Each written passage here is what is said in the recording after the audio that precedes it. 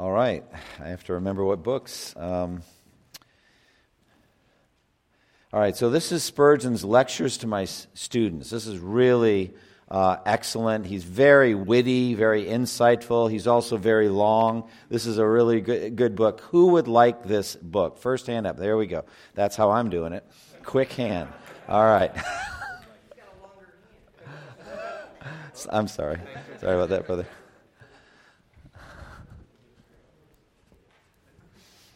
All right. Second is my favorite missionary biography, To the Golden Shore, Adoniram Judson. I read this to my kids. It's really amazing. Do you have a question?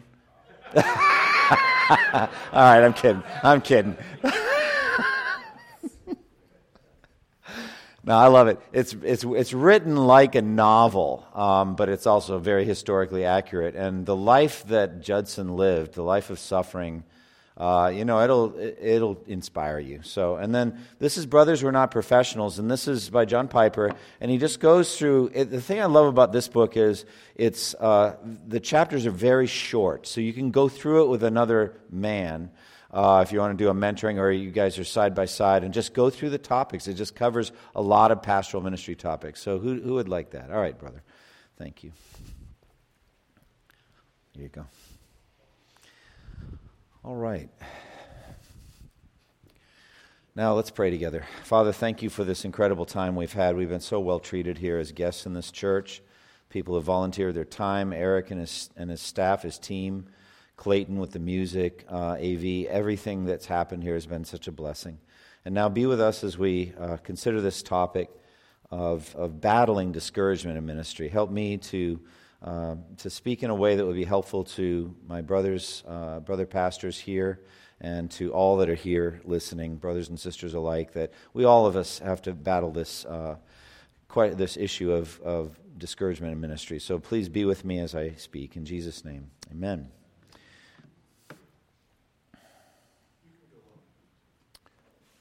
Okay.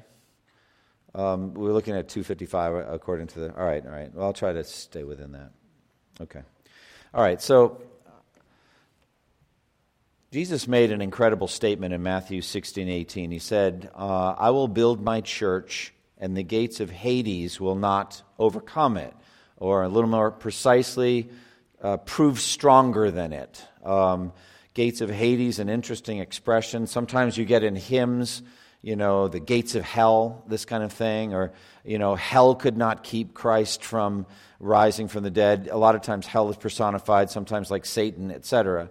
But I think it's reasonable to see that Jesus is making a very strong and defiant statement, saying, I'm going to build my church, and my enemies can't stop me. Death can't stop me. Satan can't stop me. Sin can't stop me. Nothing can stop me from building my church. And that's an awesome statement. Now, when Satan hears that, how does he respond? Does he throw up his hands and give up? That's not his nature.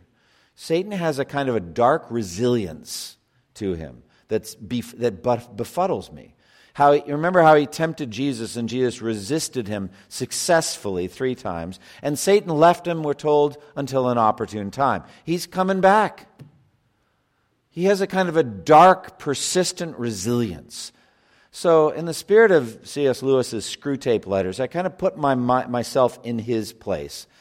If I were Satan, what would I do to try to stop the advance of the gospel? How could I do it? Satan is going to fight every step of the way, but look at what's against him. Look what he's facing. First of all, let's talk about the church's offensive weaponry. 2 Corinthians 10:3-5, Paul says, though we live in the world, we do not wage war as the world does. The weapons we fight with are not the weapons of this world. On the contrary, they have divine power to demolish strongholds. We demolish arguments and every pretension that sets itself up against the knowledge of God, and we're ready to take captive every thought and make it obedient to Christ. So in other words, the Word of God is powerful to demolish satanic strongholds, satanic lies. Also, it says in 2 Corinthians 6:7, it speaks of weapons of righteousness in the right hand and in the left. That's powerful. Or again, Ephesians 6:17, take up the sword of the Spirit, which is the Word of God. Now you think back in those days, hand-to-hand combat, the sword was the quintessential weapon. It's a metaphor for military. Live by the sword, die by the sword, this kind of thing. The sword represents military conquest. The sword. The sword had to be made of excellent metallurgy, because if a sword hit sword and one of those swords shattered and the other one didn't, the one with the shattered sword is going to lose. And Jesus said, Scripture cannot be broken. Think about that. God's word cannot be broken. It survives every clash with satanic lies. So that's what he's facing in terms of our offensive weaponry. What about our defensive protection? It says in Ephesians 6:16, we should take up the shield of faith with which we can extinguish all the flaming arrows of the evil one. Beyond that, you have the helmet of salvation, breastplate of righteousness. These things cannot be penetrated. They're perfectly made. They can't be pierced. The shield of faith extinguishes every flaming arrow of the evil one. He can't penetrate it. So, if God's servants put on the full armor of God and take up the weapons of righteousness and advance in the power of the Holy Spirit, Satan will lose. And he's been losing for 20 centuries. So what is the devil to do? Well, what he will do is he will deceive us. He will trick us into not even trying.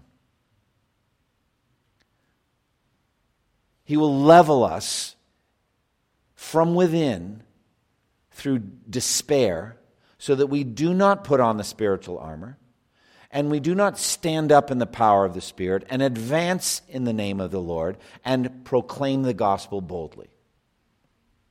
Because if we do all that, he'll lose. And so he deceives us. He will try to overwhelm us with discouragement so that we don't even try. Now, there is a long history of God's faithful, choicest servants being overwhelmed with discouragement, assaulted with discouragement. All you have to do is, if you know what to look for, just search it out and you'll find it. For example, let's talk about Moses. Remember how God sent Moses back to lead the people of Israel out of Egypt? Remember that? And so he had the burning bush encounter, and I don't know if you get this, but I sense he didn't want to go. Did you get that sense? I like when he says in the Hebrew euphemism, Lord, send the one you choose. That's after they've had a lot of discussion. Send the one you choose. It's like, that's translated in the NIV, send someone else, which is what it meant, but it's not literalistic translation. It was, please send someone. He didn't want to go. But remember how he was equipped with some miracles he could do. The staff turned into a snake, and his hand turned leprous and then was healed again. And so he gets propped up and sent. And as he goes there, things go from bad to much worse for the Jews. You remember? They had to make bricks without straw. And Pharaoh commanded that, and the Jewish elders were angry at him. The Jewish people were angry at him. Everything went badly as he started this great mission of bringing the Jews out of Egypt. And so Exodus 5:23, this is the example of Moses' discouragement. This is his prayer to God. Ever since I went to Pharaoh to speak in your name, he has brought trouble upon this people, and you have not rescued your people at all. Now just think about what's going on in that statement. I mean, you haven't even done even a little rescuing. What about Elijah? After that whole encounter with the prophets of Baal, remember that? And the fire fell from heaven. And then he prays multiple times for the rain to come. And now the rain comes at last. And Remember, he hitches up his tunic and runs ahead of Ahab's chariot and gets there and finds out that the wicked queen, Jezebel, had taken a vow in the name of her gods. Says, may the gods deal with me if I don't make your life like one of theirs, the prophets of Baal, by this time tomorrow. This is not a woman who was given to idle threats. She basically ran the country. And Elijah heard it, and he fled. And he ran into the desert, afraid of Jezebel. And he's out there in the desert, and he's just ready to lie down and die. Really, literally. And God sends an angel to give him a biscuit and a jar of water. Remember that? Here, Elijah, just eat this, drink this. Go back to sleep.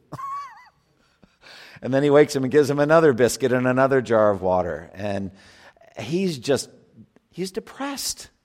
And he goes to that cave, and God has that encounter with him, the still small voice, all of that. But there's little doubt in my mind that he'd reached the end of his physical, mental, emotional energy. Remember, that's where he says, I'm the only one left, and they're trying to kill me. Remember, that's where God says, I've reserved for myself 7,000 who have not bowed the knee to Baal. Everything's not the way you think. What about David? How many times do you see David facing depression or discouragement with a number of enemies that are trying to conspire against him? How many Psalms mention David's conspiring enemies?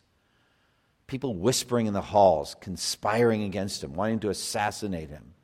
And he didn't have to wonder about whispering. That's after he became king. Before that, he had his father-in-law who was literally openly trying to track him down and kill him. Very, very hard life. What about Jonah, the most successful revival preacher of the Old Testament, thoroughly depressed at his success? He didn't want the Ninevites saved. He wanted them slaughtered. Remember that? And he's sitting on the hill overlooking Nineveh waiting for the fire to fall from heaven. But it doesn't come. And then God sends that plant that grew up over him, and says Jonah was very happy about the plant. But then God sent a worm to chew up the plant, and he was very, very upset. And God confronted him and said, do you have a right? Do you have a right to be angry? He said, I do.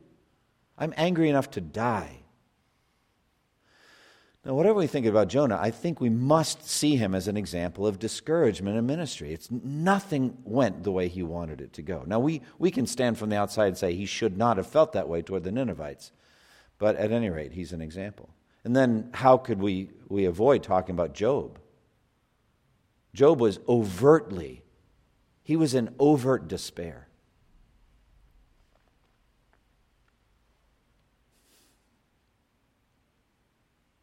I mean, he lost all his kids, lost everything, lost the esteem of his neighbors. People were mocking him. His friends were sitting around him and saying very harsh things to him. One of them reached the point where he said, is not your wickedness endless? I mean, imagine saying that to Job. But Job said vertically some hard things to God. He said, I look for you, but I don't find you. I don't know where you are. I mean, he said some things that he later regretted, but he's depressed. What about the Apostle Paul? Well, Paul was a man filled with hope. He's an amazing man. I think probably the second most amazing man in history behind Jesus. But this is what Paul wrote in 2 Corinthians 1, verse 5 through 9. For just as the sufferings of Christ flow over into our lives, so also through Christ our comfort overflows. If we are distressed, it is for your comfort and salvation. If we are comforted, it is for your comfort, which produces in you patient endurance of the same sufferings we suffer. And our hope for you is firm, because we know that just as you share in our sufferings, so you also share in our comfort. He said this, we do not want you to be uninformed, brothers, about the hardships we endured in the province of Asia. We were under great pressure, far beyond our ability to endure, so that we despaired even of life. Indeed, in our hearts we felt the sentence of death. Would you not think that would be an example of the language of despair or of discouragement? I mean, we were at the point where we were pretty sure we were going to die. But then he says this, But this happened that we might not rely on ourselves, but on God who raises the dead. So in other words, God had to bring Paul through some pretty severe trials to strip him of self-reliance. All of us struggle with self-reliance, but that's what he said. Well, that's in the Bible. What about in church history? There are many, many examples of godly heroes of church history that reach pretty low points in their ministry. This is one thing I didn't know about Martin Luther. Martin Luther is a great hero of the faith. Tremendous courage. Imagine standing before medieval Roman Catholicism, before the Emperor Charles V, who wanted you dead, the Pope wants you dead, all of those cardinals want you dead, the entire Roman machinery wants you dead, and usually back then, if the Roman machinery wanted you dead, you were dead. And he had the exact same doctrine that John Huss had 100 years before that, and they burned him at the stake. And he had come under a white flag of truce, John Huss had, and they betrayed him. They lied, and they killed him. And so now here's Luther at the Diet of Worms under the same promise of safe conduct. And for all he knew, the same thing was going to happen to him that happened to John Huss 100 years before that. But he stood firm, he was courageous, he was bold, he was unafraid, all of that. However, later on in the Reformation, as things started unfolding and all that, and the threat to his life abated, and he did a lot of writing and he did a lot of preaching. He was a professor at the university there at Wittenberg. He was not the pastor of that church in Wittenberg. Johann Bugenhagen was, but Luther was the most acclaimed preacher in Europe. He was well known as a preacher, and everybody wanted to hear Luther preach. Well, in the midst of all of his astonishing activity in leading the Reformation, all the books he was writing and all of that, in 1528, he preached over 200 times in 1 year. Think about that. That's like 2 out of every 3 days or 2 out of every 4 days, something like that. Like every other day, more than every other day he preached. From 1529, we have 121 sermons, even though he had severe headaches and spells of dizziness. On 40 days that year, he preached twice that day. So he had double sermons on 40 of those days that year. He was a remarkable and tireless preacher of the Word of God. However, at the beginning of the year 1530, he quit preaching entirely. Stopped preaching altogether. Just went back to his work as a professor. For over a year and a half, he stayed out of the Wittenberg pulpit. His friends were pleading with him to go back to preaching, but he refused. What happened? Well, he became very discouraged at the lack of evident progress of the Reformation among the German citizenry there. I'm not trying to insult anybody, but they were drunken Germans in medieval Roman Catholicism, and now they were just drunken Germans in the Reformation. They hadn't changed at all. And he had hoped for better. He was bitterly disappointed at the progress of the gospel there in Germany. In 1529, he had warned the congregation several times that he would stop preaching unless there was more fruit of the gospel among them. He told them that they were selfish and miserly. Quote, "I am sorry that I ever freed you from the tyrants and the papists. You ungrateful beasts, you're not worthy of the gospel. If you don't improve, I'm going to stop casting my pearls before you swine." He said that to them. I would not recommend that when you're feeling discouraged in ministry. But that was Luther. That's who he was. Now, Philip Melanchthon, his right-hand man, thought he was done. He had written letters. He said, no, he's never going to go back to the pulpit. He's done. But eventually he came back. Why? What's going on there? He was discouraged. He was discouraged. And again, go back to my original question. If you were going to stop Martin Luther and you've not been able to kill him, what can you do? The flaming arrow of depression or discouragement. And he stops preaching. Jonathan Edwards, during the controversy about the Lord's Supper that led to his dismissal from being pastor at Northampton, Edwards came to have serious doubts about his own pastoral gifts. He was well aware that he had a brittle, unsociable personality that tended to alienate people. Foreseeing ever-increasing strife in his ministry, he said with great emotion to a friend, "It seems like I am born to be a man of strife." Basically, everywhere I go, there's conflicts.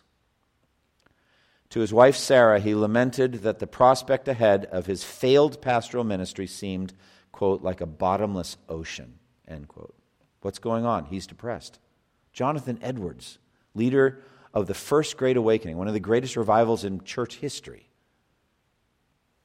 William Carey, father of modern missions, did immense work translating the Bible and all of that. But it literally went up in smoke in 1832. All of his dictionaries, his translation work, all of it burned. No backup discs, all right? All of it gone. Now, he had a more resilient personality than a lot of the people that I'm dealing with. He was a very optimistic person. He had a literally clinically insane wife that was kept in restraint in the room next to him while he did his work. She was screaming much of the time he was translating or doing other things. Constantly having to battle that depression and that discouragement. But he did it very buoyantly, more so than most of the other individuals that I'm talking about here. Then there's Adoniram Judson to the Golden Shore.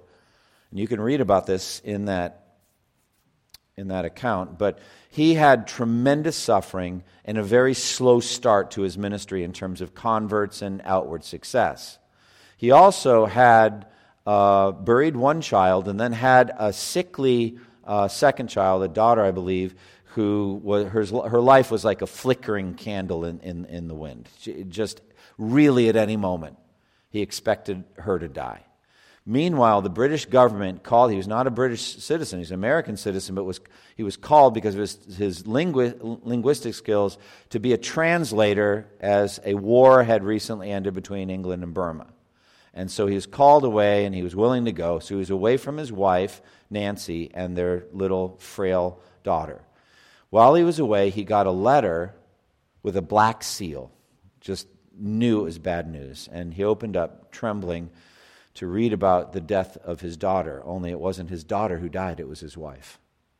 I'm very sorry to tell you about the demise of your beloved wife. And he couldn't believe the words on the page. She was in good health when he left, but a fever had come on her suddenly and she died. He went home immediately, and then shortly thereafter the child died as well.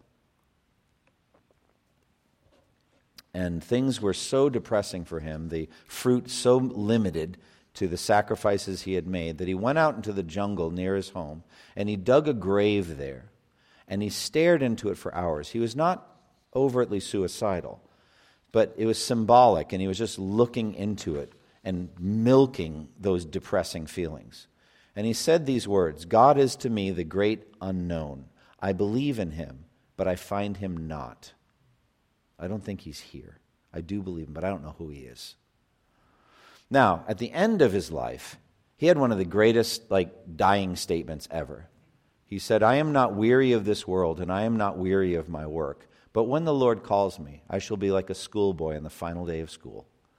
You guys remember what that felt like?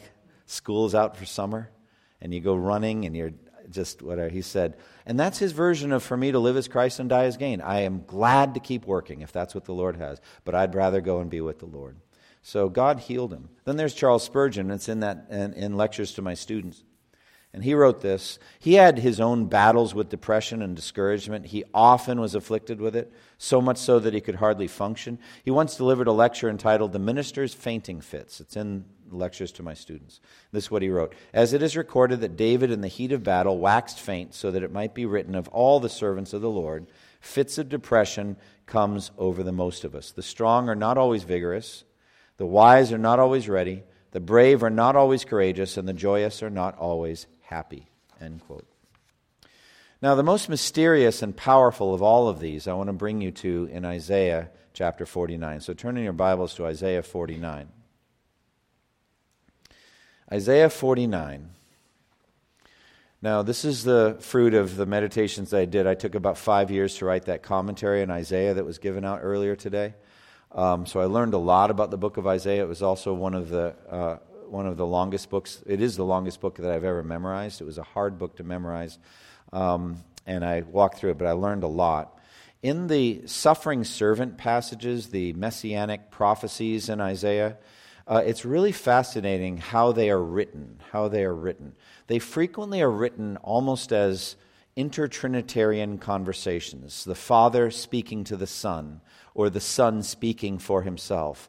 Not Isaiah having anything to say. He's just the mouthpiece of the triune God speaking to the Jewish nation. That's how these things are written. And so if you look at Isaiah 49:6, you'll see that intertrinitarian speaking. Listen to this. It is too small a thing for you to be my servant, to restore the tribes of Jacob and bring back those of Israel I have kept. I will also make you a light for the Gentiles, that you may bring my salvation to the ends of the earth.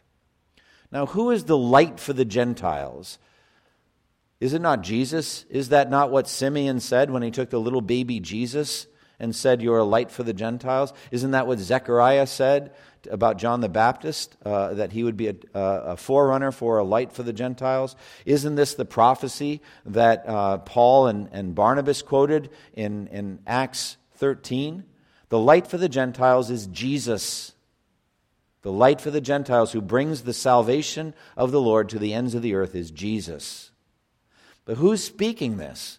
This is addressed to the light to the Gentiles. It is too small a thing for you to be my servant, to restore the tribes of Jacob and bring back those of Israel I have kept. Who's the I? Who's the my? It's Almighty God, Yahweh, the God of Abraham, Isaac, and Jacob, is saying this to his servant, to bring back those of Israel I have kept. I will make you a light for the Gentiles, that you may bring my salvation to the ends of the earth.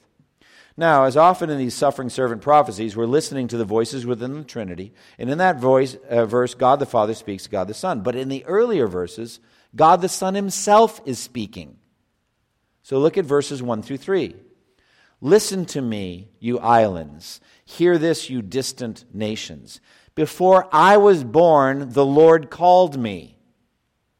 From my birth, he has made mention of my name.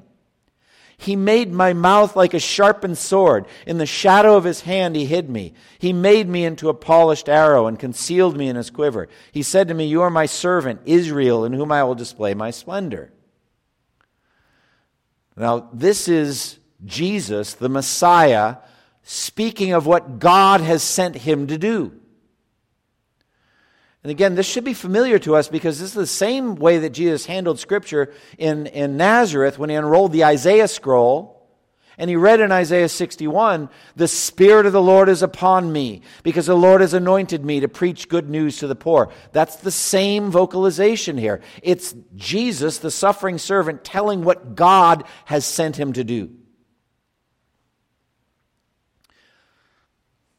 Now, the word Israel should not throw us off because it's difficult, but he's not talking about the nation Israel because in verse 6 he says, "I will send you to save those of Israel I have kept." So Israel is used differently in that sense. So I think Jesus is the perfect Son of God who was what Israel was meant to be in terms of obedience to God. That's the way I interpret it. But keep going. Here's the shocker. Look at verse 4. "But I said, I have labored to no purpose. I have spent my strength in vain and for nothing." Now, who is saying that? The suffering servant. The same one that just was speaking before in verses 1 through 3. It's like, wait, are you saying Jesus is saying, "I have labored to no purpose, I have spent my strength in vain and for nothing"? I'm just reading Isaiah 49:4. Who is it that says this? Well, the best explanation I get out of this is the apparent failure of the Messianic mission. The apparent failure of the Messianic mission. He was almost universally rejected by the Jewish nation. Certainly, they came in large numbers to be healed and to be fed. But remember in John 6 when he said, "Eat my flesh and drink my blood"? How popular was that? Most of the people turned back and no longer followed him. The people that really wanted what he came to give, namely the Word of God, didn't want it.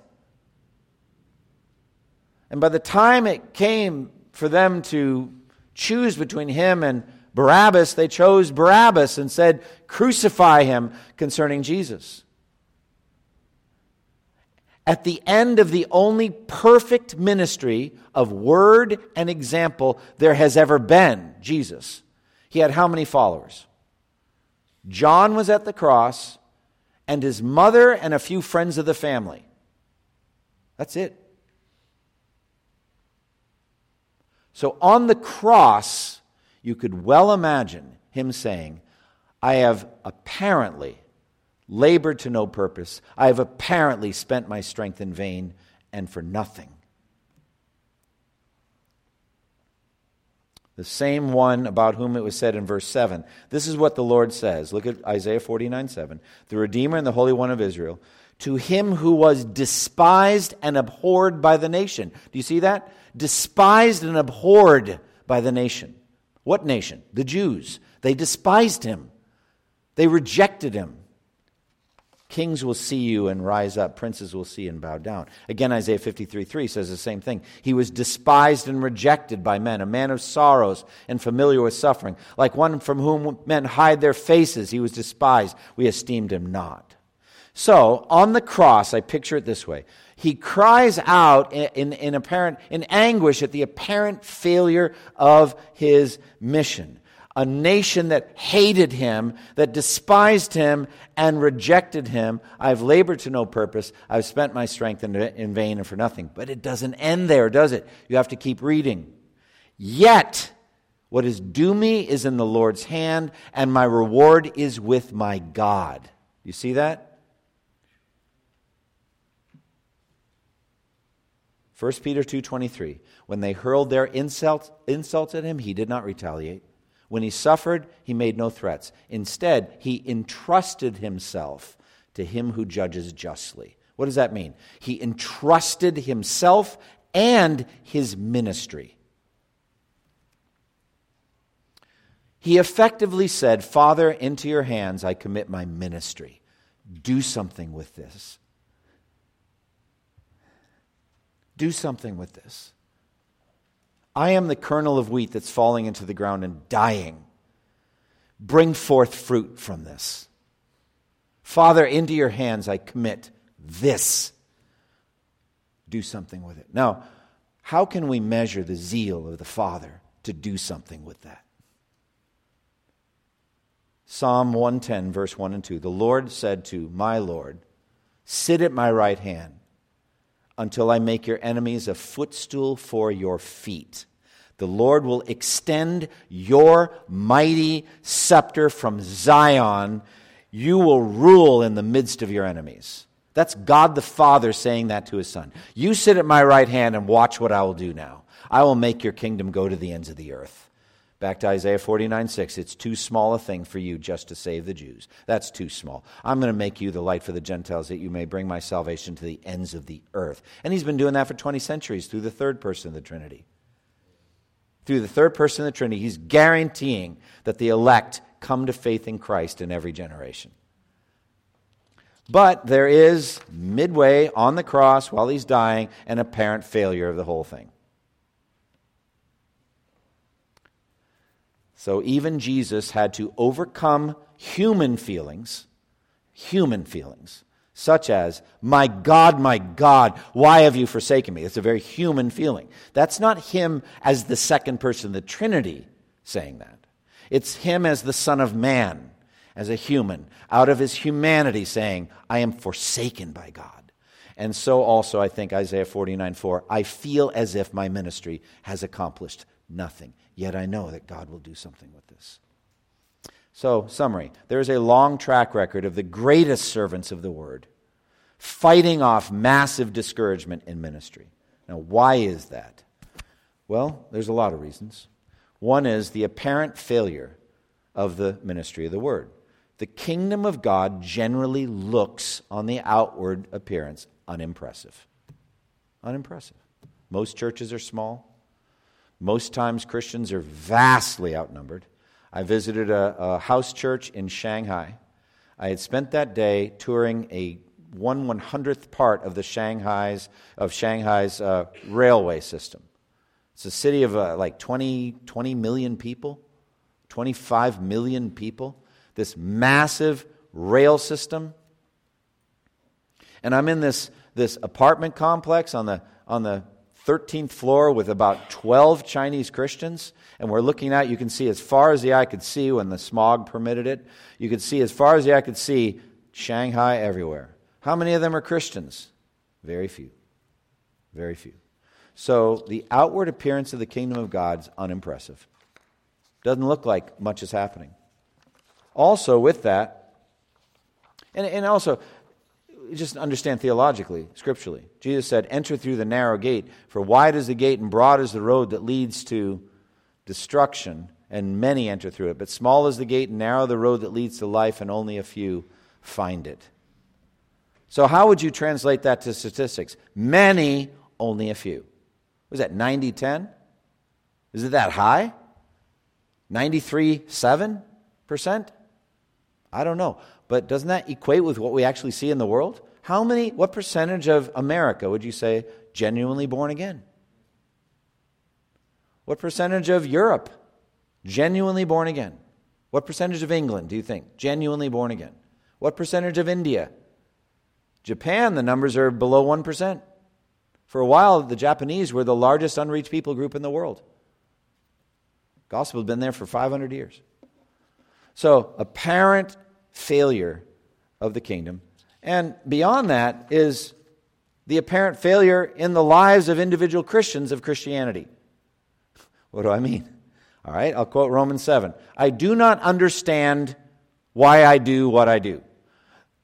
The very thing I hate, I do.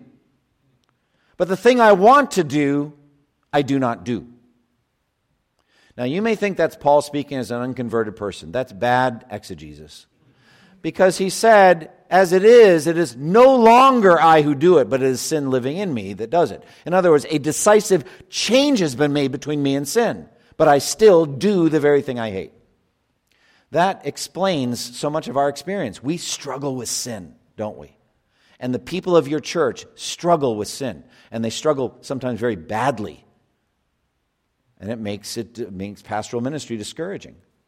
And God is committed to work through brokenhearted, humbled sinners. And we are so proud, God must break us to use us, and that's hard.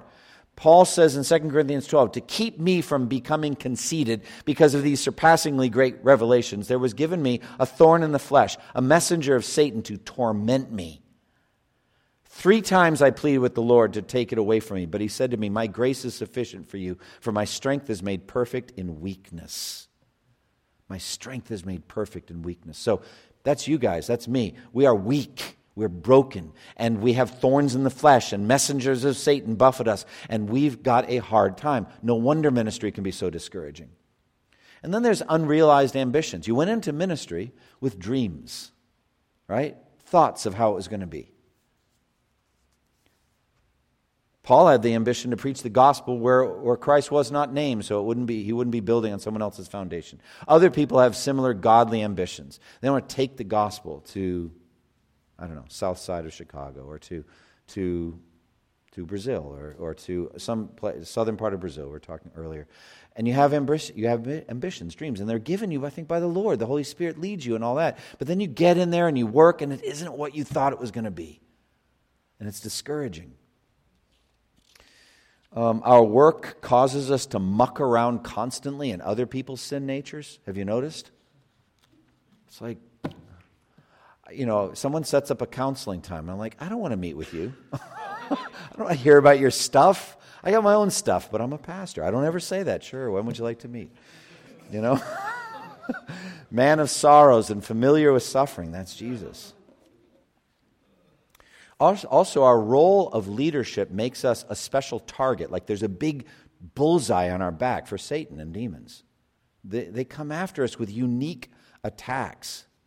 And then there's our own personal weaknesses. We have our own physical frailties and emotional frailties. We have our own ego frailties. And there's certain things that come that make life sad and hard for us. We are bruised reeds and smoldering wicks.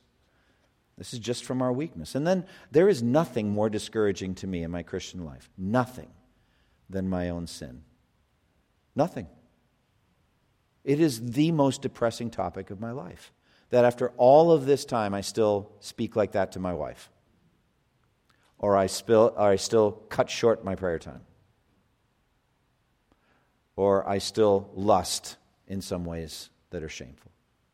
My thought life is not what I want it to be. And that is very discouraging. And then there's just bad habits physically, not getting enough sleep, not eating well, gaining weight, not exercising, different things like that. And there's specific aspects of ministry that are hard for pastors in revitalization situations that I listed here, but I don't have time to go through. But they're in my book as well. I mean, things that make it hard to shepherd those particular churches that are close to extinction. They're contentious, they're angry, they're selfish, they're not doing any of the significant things they should be doing. They're not reaching out with the gospel. Good things aren't happening. It can be very discouraging to shepherd those kinds of churches. And all of those make things very, very difficult. So, what do we do? Well, I would say you need to fight. So, the remaining couple of minutes, I just want to take you briefly through Ephesians 6, spiritual warfare, and then we'll be done. Finally, be strong in the Lord and in His mighty power. Put on the full armor of God so that you can take your stand against the devil's schemes. For our struggle is not against flesh and blood, but against the rulers, against the authorities, against the powers of this dark world, and against the spiritual forces of evil in the heavenly realms. I mean, think about that. Do you realize how important that is in pastoral ministry? She, he, they are not your real problem. Spiritual forces of evil in the heavenly realms are. Those people are, at best, we're hoping, Christ's sheep that you're there to shepherd and rescue and help. That's what we're hoping for. So put on the full armor of God and take your stand. What does that mean? At least in ministry, it means don't run away. Stand your ground. Stand and suffer. Stand and preach week after week. Stand in counsel, even if it's hard to hear the sins that people are going through. Stand in your ministry. Don't give up. Persevere through it. I've been at FBC now almost 24 years. There is no other church I'd rather pastor. It did not always feel that way. I remember hearing a sermon that John Piper was preaching, and he had just come back from vacation, and he expressed in the sermon how much he missed being at Bethlehem Baptist while he was gone. And I literally wept. I loved vacation because I got to get away from First Baptist Church. Now I understand how he feels. I would say the hardest thing about me coming here this week was to not be at FBC yesterday. But I was glad, I was delighted to do it. I love being here. It was just that I love being there. And so stand firm and then put on the full armor of God.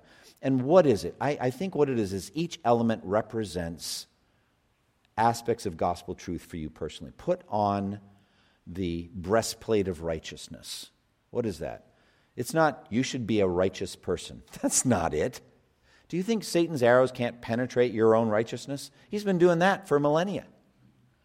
Imagine some soldier deployed in the field and he won't take the body armor provided by the U.S. Army and said, no, I've got something I worked up in my garage. I'm going to wear that. It's like, look, you're a fool. You're a fool. Christ has worked a perfect imputed righteousness for us that cannot be penetrated by anything Satan throws at you. Put it on. Put that breastplate of righteousness on. And put that belt of truth on. The things you say from the Word of God are true. They are true and right. It holds everything together, the Word of God. And put on the helmet of salvation, which Thessalonians calls the helmet of hope of salvation. What's hope? Hope is a feeling that the future is bright, based on the promise of God. Put on hope of heaven. Put on the fact that you are going to a perfect, beautiful world in which you will be in a resurrection body that cannot perish, spoil, or fade. You'll be radiant and beautiful. You'll shine like the sun. That's where you're going. Nothing can stop that. Put on that hope. Because if you don't have that hope, who's going to ask you to give a reason for the hope that you have? Because you don't seem to have any hope. But if you are filled with hope, that's the remedy to despair, because it's the exact opposite of despair. So put on the helmet of the hope of salvation and take up the shield of faith. So hold up those flaming arrows are coming at you. There are always two categories, I would say: temptations and accusations. That's what's coming at us from Satan. And the shield of faith can extinguish all of them. And take up the sword of the Spirit. Take up the sword of the Spirit. Memorize the Word of God. Preach the Word of God. Counsel out of the Word of God. And Satan cannot stop us. All right. There's more I could say, but I'm going to close now. And in my closing prayer, I'm going to pray for all of the churches that are represented here, that God would work health and holiness in them, and that He would bless each of you in your ministry. Let us pray. Father, I thank you for this time we've had together to consider the noble task of pastoring. I thank you for Eric and for Brainerd Avenue Baptist Church and for the team here that has treated us so kindly and lovingly. And I thank you for the Word of God. And I pray that you would be with each of these pastors and church members that are here, representing various churches. Pray that you'd fill them with hope that the Word of God cannot be broken, it cannot fail, and that the churches can be healthy and strong and shine with the light of the gospel. I pray that that is what would happen, and that those that are laboring faithfully in those settings would not grow weary or be discouraged, but know that their labor in the Lord is not in vain. And now to Him who is able to establish us by the proclamation of the gospel, for the glory of God and for the health of His church and for the salvation of all of the elect, to God who alone can strengthen us, be glory and honor and dominion and power both now and forever. Amen.